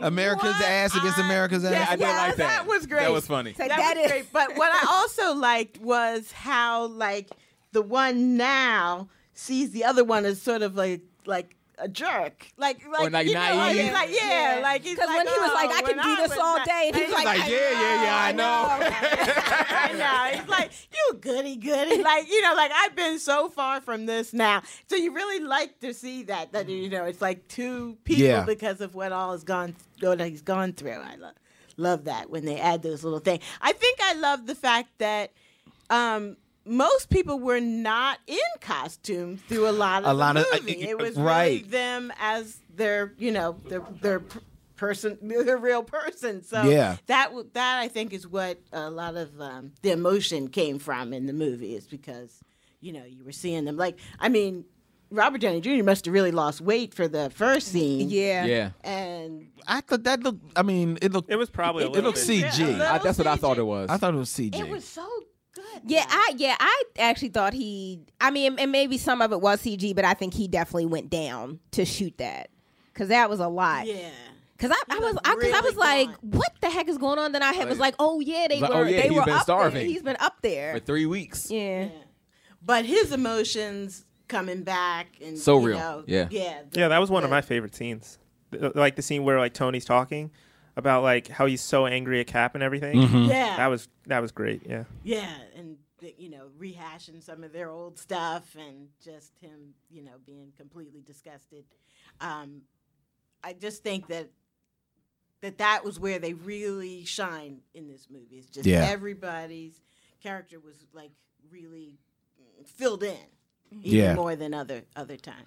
And they took the time to have that moment and really make you feel it. You know what I mean? Mm-hmm. In a movie where, you know, they easily could have gone from like action beat to action beat to action beat, and everybody probably would have still been satisfied. But they said, no, we need to throttle back a little bit and like tie up some loose ends, and also really examine what happened and how this is affecting these people, each and every one of them. You know, the fact that they took the time to do that really speaks to the storytelling that the Russos imbued onto this series right here at the end. Yeah, and also, just like you were speaking about the support group in the beginning, so one of the Russo brothers was that guy, too. Yep. And he also represents the first openly gay character in a Marvel film. Yep. When he was saying, like, my partner, or not my partner's been gone, but I went on my first date. First date, yeah. And then, like, the creator of Thanos was also in the circle. Jim Starlin. Yeah, Jim Starlin. Yeah, so I was like, I didn't realize that. YouTube, right? So, yeah, you were looking stuff after the fact, like, what's the Easter eggs I missed? No. So, And one of the Russo's daughters two was daughters. Hawkeye's daughter. One was Hawkeye's daughter, and one was the one that asked Hulk for an autograph. Okay, nice. And also, I don't know if this is confirmed, but on Reddit there was like a little thing where like they had like some users got quote unquote snapped, and apparently the other brother on Reddit got snapped. So people are thinking maybe that's why he wasn't in the movie. Is that maybe they're connecting that as like he wasn't in it because he got snapped. Oh, the other Russo brother. Yeah. Oh, Lord. Meta. Oh, Lord. Oh, Lord. I think like one of my biggest moments was when everybody, and I mean everybody, got portaled in. Yeah. Yeah, like you just saw like just droves, like everybody coming. But hold up though. The one to lead the charge though, right after Sam says, on your left, first person to come through that portal, Black Panther. Black Panther, our Lord and Savior, February 18th, T'Challa himself done came through looking magnificent, marvelous, and just had all the Wakandan glow and energy about him. All the melanin. Ibambe. Quite refreshed. Mbombe. Wakanda forever. But can we? So to jump to the end real quick, Wakanda even came to the wedding different. I was like, why are they in here like that? It's like a glow about them. And I was like, man, we are fly. Like, can I just say that? I said, they just look so regal. Bruce just Carter had to come back to dress them for the. Oh my God. Yeah, that was one of my favorite just shots. I was just like. Yeah. They that's that melanin showed magic. All the pockets of people. It's like good, great. Yes. I was like, I had to take a step back in my seat. Like, wait. Right. It was cool that when you see all those portals, you see everybody coming out, and Valkyrie comes out. What up, Pegasus? Or her Pegasus. Yeah, I didn't know she still had that. I want a Pegasus. Right, where you get those?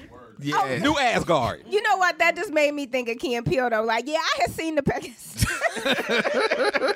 That Pegasus is crazy. There are Pegasus flying around. Anyway, I did get excited when we see Pepper. So did I. And she's And in Rescue. her suit. Yeah. How about that whole sequence when they have to cover Captain Marvel when she has the football? Yeah. And they're like, don't worry, she got backup. Yeah. And it was just like her, Shuri, Okoye. Oh my God. Wasp. Oh my God. That was like just so fly. Yeah. Okay. Nitpick number 2. Okay, here we go. Because Lynn's in the conversation.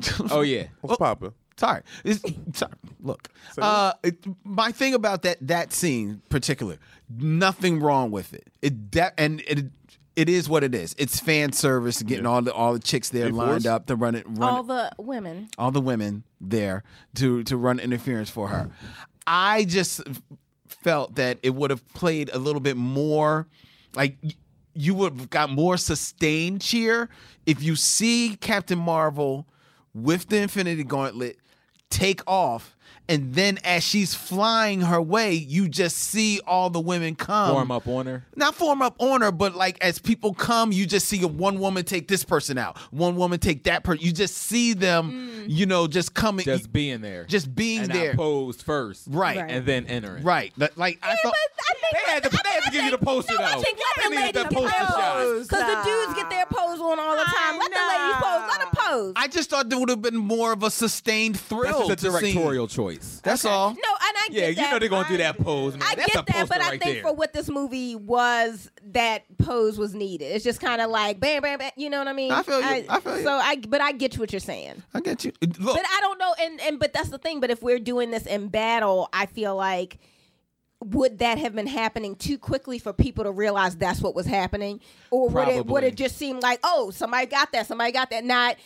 look at her. Look at her. It's the Look at her. ladies coming together. I'm just saying, because if you're talking about the pace of it, I got because it is a fight. People be slow. Yeah, it wouldn't. If you don't spell it out for them and be like, women, right. they'll miss it all. right. They will miss it all. They're like, oh, was that all women that took out all those people for Captain Marvel? Let me go watch it again. Right. I feel you. Right. I will say that Captain Marvel had the best... Sorry, Randy. Cameo. She had the best Superman moment in a superhero movie. Yes, when she comes in and flies through that ship, and especially the way that I love that they shot it from far away. You're like, look, up in the sky. And she's just like, I'm like, yo, beast mode. Loved it. And I loved when Thanos headbutts her, and she eats it. She didn't even back up. She just sat Ate there it. and like smiled in his face. Like, that's it. I was like, yes. Yes. Yeah, she did eat that. Because I think he was confused. He was like, wait, what? Wait, did I? Wait, I did do that, right? Did I think about it? Or did I just do that? Exactly. Yeah, no, he wasn't ready. Exactly. I love that. All She right. did eat that. May I have another? Yes. She was beast. All right. Wow. Time flies. All right. Favorite moments from the movie. Leanne, go ahead. God, there's so many. Of course, the very end where it says, proof that Tony Stark had a heart. I mean, you have to, that gets you. And, Hulk coming down those stairs and ruining. Oh, yes. Oh, too many stairs. So mad. And why didn't he just jump through the middle? That's what I thought he was going to do. But he's not smart anymore, so he's just walked down the steps. And that was funny, too. When Professor Hulk. When Professor Hulk was like, I got to beat things up. Bang. I know.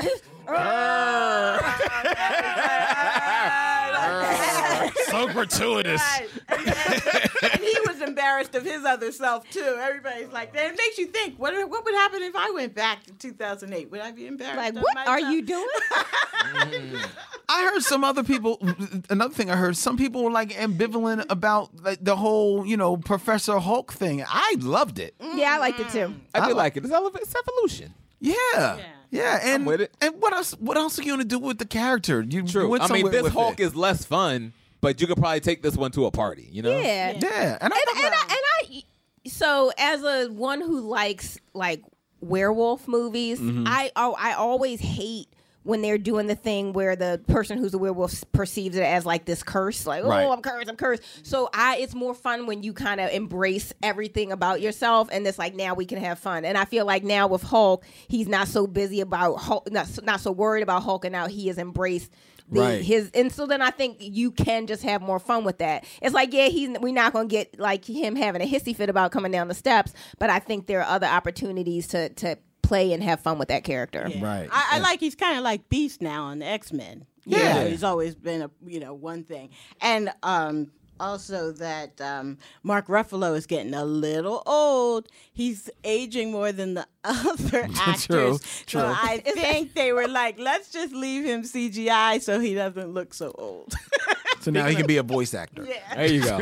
Speaking of that, I just watched a movie recently with I forget his name, but the Castle movie where they're in prison. Mark Ruffalo and I forget. But point is, it was real nice to see the Hydra guy, the villain from Winter Soldier, Robert Redford. I know what movie you're talking about. I can't think of the name. Yeah. But it was real nice seeing him back, especially because apparently he retired from acting. Yes, he did. So this is like probably one of his last movies. So that was real cool. Yeah, that's good. Oh yeah, they threw some money at him. He was like,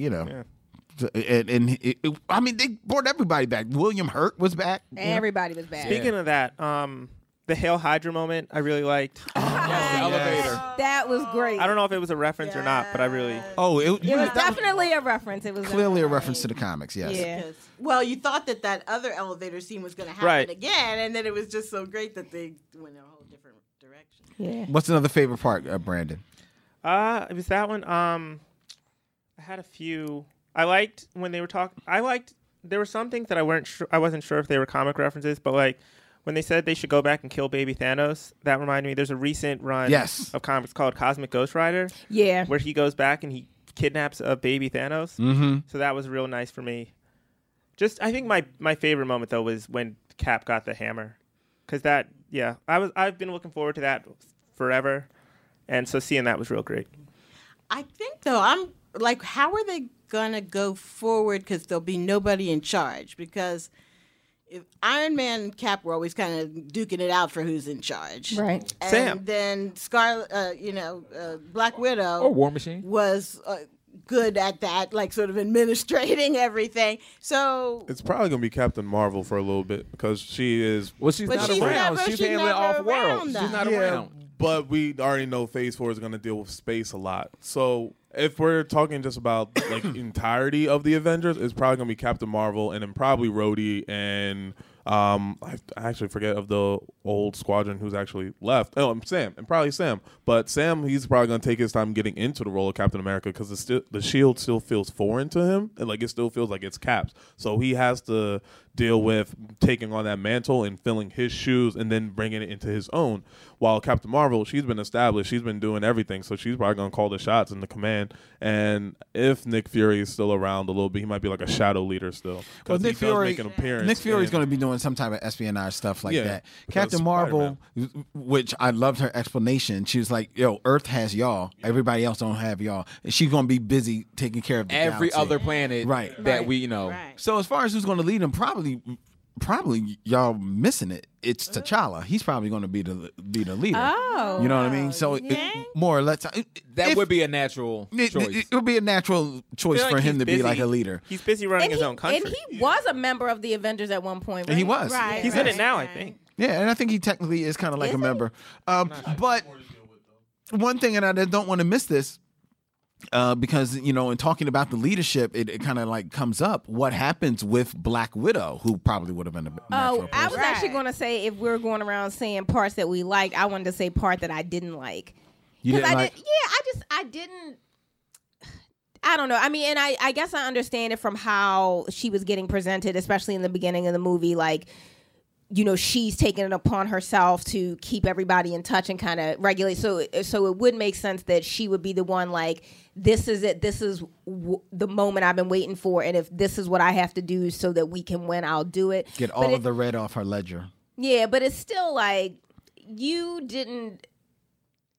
I don't know. I don't feel like Hawkeye deserved to live more than you did. And so just, I don't know, seeing that the one woman who's been consistent in the franchise has to sacrifice herself so this dude who's been on a murder rampage since his family died can be reunited. You know, I don't know. But I mean, yeah, that. But then maybe that's like her best friend. So I see that both of them wanting to do that for your best friend. Yes. Like there's nothing you wouldn't do for your best friend. You know what I mean?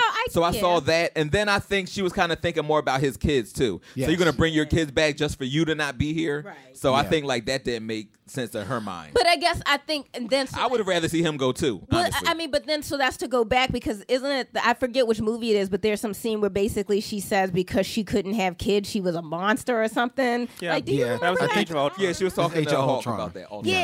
Yeah, and so again, I feel like so if that's the reason, like, oh well, he has kids, so he needs to make it, and so this idea of like, well, you're not a full woman if you didn't give birth to a child. I don't know. It just as a woman that read weird to me, and I didn't like it. I hear you. I mean, I think that was like part of her thing. I don't think that was her whole thing because I think it was like I'm sterile. On top of the fact I'm a killer, I was trained to kill. They made sure that I couldn't, you know, all those kinds of things. So and I think like because she, I guess, accepted it or she willingly went into it, she considers herself a monster. I don't think it's that bad, but you know, I didn't. I'll be honest. I didn't. Well, one, I wasn't a fan of how the scene played out. I thought like the kind of back and forth that they kept going went about 2 or 3 times too many. So I thought that it would. I think the movie sets up that you expect it to be Hawkeye. So in that case, I knew that it was going to be Black Widow, and for what E said, the whole friendship thing that she felt for him, the true, sincere affection. Like he said, you know, she wasn't going to let him sacrifice himself and the kids come back and then you're not here. So and another reason, like, because I feel like they both tried to be the one to sacrifice themselves, and I feel like he's here because she was a better spy. She got over on him. She was able to outmaneuver him and reach her objective. You know what I mean? So she's like a better spy than he was too. Mm-hmm. So if they're going against each other, whatever the objective is, she would have won because she was just either better trained or just better. So that's why she ended up getting what she wanted, which was the sacrifice. The other part about that, about her sacrifice, though, that I did not like was that I understand that thematically the huge send-off is going to be Iron Man. I understand that, right? However, I feel like even if it was part of a montage, there should have been a scene where you see them collectively, you know, mourn her loss. Maybe like if they, just set up like a tombstone or something. I felt like there should have been some scene showing that they all felt that loss, as opposed to really not much words were given to it. Yeah, only only with her Hawkeye and the Scarlet Witch were talking, because I wish she was here. And then I didn't realize who he was talking about till she said, "Yeah, I wish he was here too." I'm like, "Oh, Vision and Black Widow," because I totally didn't know who he was talking about I thought until she meant her brother. See. Oh no! She could have been in either of them, but I thought it meant Vision and felt Black she Widow. meant Vision Yeah, I because thought she didn't like her brother. But either. she had the whole funeral like when they got back, like they at all the lake. That didn't count. Yeah, at the lake. Everyone was mourning. When Cap was like, "Did she have teared up. family?" and Cap was like, "Yeah, us." Yeah. Like I felt like that was. But that good wasn't enough. a funeral. True. That wasn't a funeral. That was them commiserating, afterwards.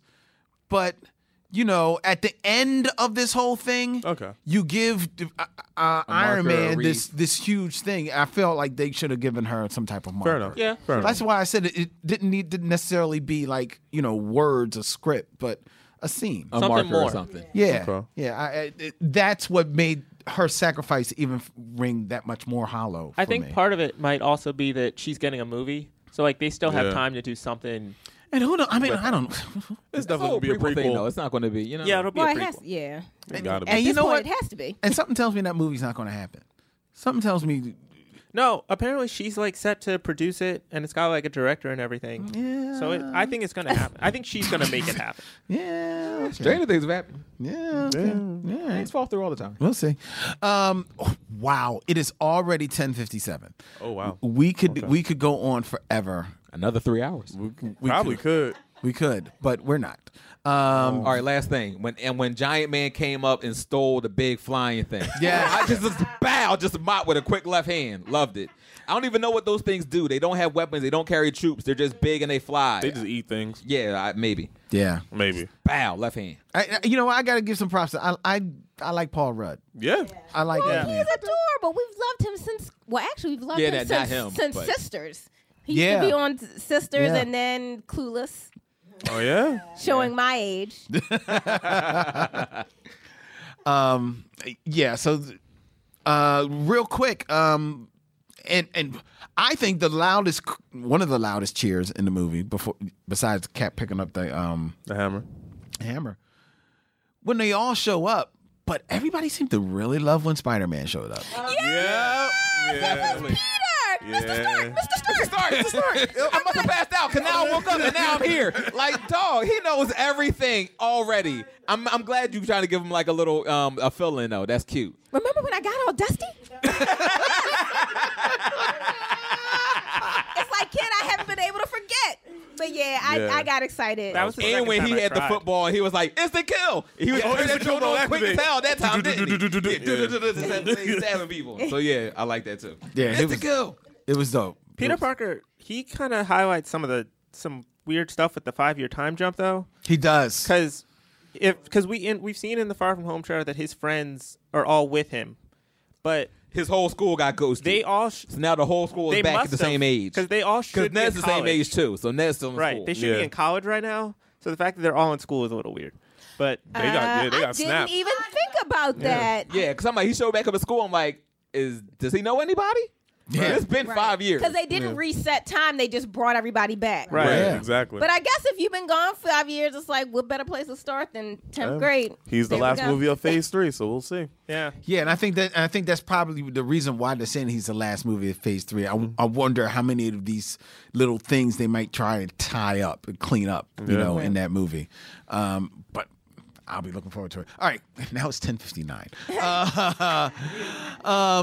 Leanne, Brandon, thank you so much, both of you. Thank you. Yeah, thank you for It's having me. Always great to be able to talk Marvel. So yeah, thanks for having me. Thank you so much. This has been so much fun. And Brandon, thanks you for coming out. yeah. I mean, I'm always available. I love you, dude. All right, if people want to get in contact with you, Leanne Tinselentine. Yes, on all the social media handles, it's at Tinseltine, TINSELTINE. Oh, well, I'm sorry. On Instagram, there's a underscore. And then my site is tinseltine.com. And what else is going on? It seemed like there was something else. But yeah, definitely hit me up there. I have my mini movie reviews up and interviews and things like that. So check me out. All right, cool. And Brandon, if people want to get in touch with you, I don't really have any like social media or anything, but whenever I'm on Gutter Talk, I always tell people to hit up JD. So since I'm on here, I'm going to say everyone should hit up Amalgam Comics because comics are great, and I just want everyone to read comics. So hit up Amalgam Comics. Thank you. Nice. And you can do it on online as well at amalgamphilly.com. Thank you, Len. Oh, you're welcome, Ariel. I don't have to do nothing. All right, ladies and gentlemen, we got to get out of here. This show will be available come the morning on blacktribbles.com as well as the podcatcher of your choice. If you like and follow us on Instagram, Twitter, Facebook, YouTube, where the Tribbles After Dark is riding high. All at Black Tribbles. You can find us on all the social medias. Email us at blacktribbles@gmail.com. Give us a ranking and a rating on the podcatcher of your choice to help people find the show. For all of these Tribbles and all you Tribbles, this is the Bat Tribble. In parting, we say... Hailing frequencies closed. I hope I didn't spoil your evening. No, it's been interesting.